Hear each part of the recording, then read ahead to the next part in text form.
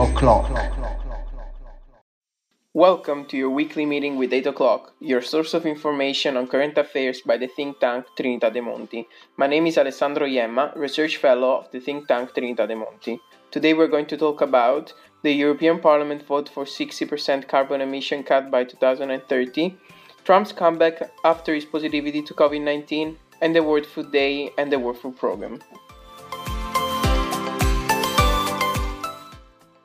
For the first topic, the speaker is Roberta Croce, Research Fellow at the think tank Trinità de' Monti.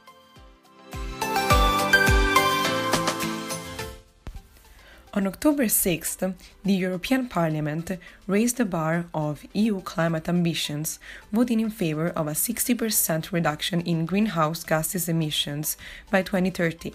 It is a remarkable improvement compared to the existing 40% target, as well as the initial 50% provided by the Commission.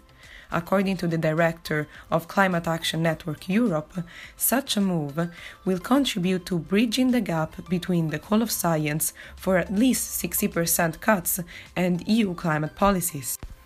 The European Parliament excluded carbon sinks as means to reach the climate goal, as well as international carbon offsets, saying the EU objective for 2030 should depend only on domestic emission removals. The spotlight is on the 27 member states, which are expected to express themselves on the 60% cutting goal in December. At the moment, there is not a majority in favor of such a deeper reduction. 11 countries have already backed the EU executive proposal for a 55% cut, while the Eastern Bloc opposed it. As carbon-intensive countries, they are calling for greater financial support to the transition.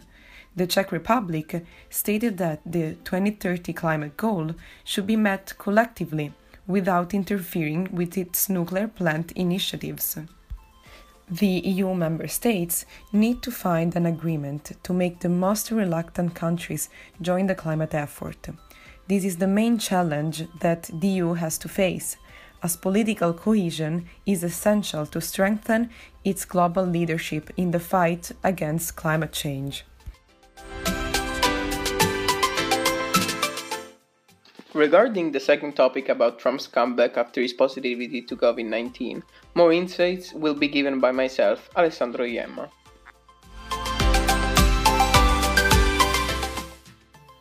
On the 2nd of October, President Donald Trump announced that he tested positive to COVID-19.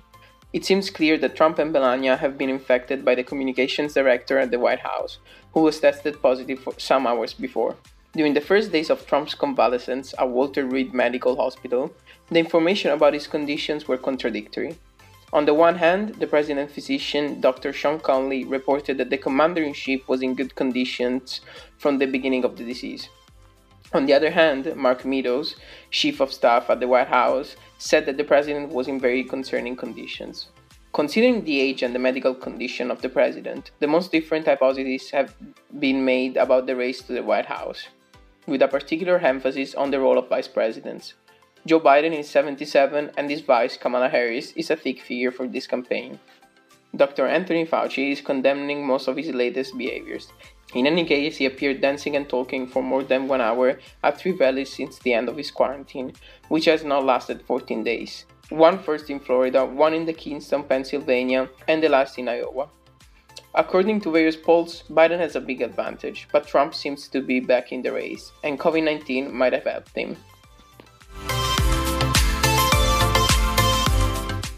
Lastly, concerning the last topic of the day, namely the World Food Day and the WFP, Caterina Raffo, Research Fellow at the think tank Trinità de' Monti, will give more information.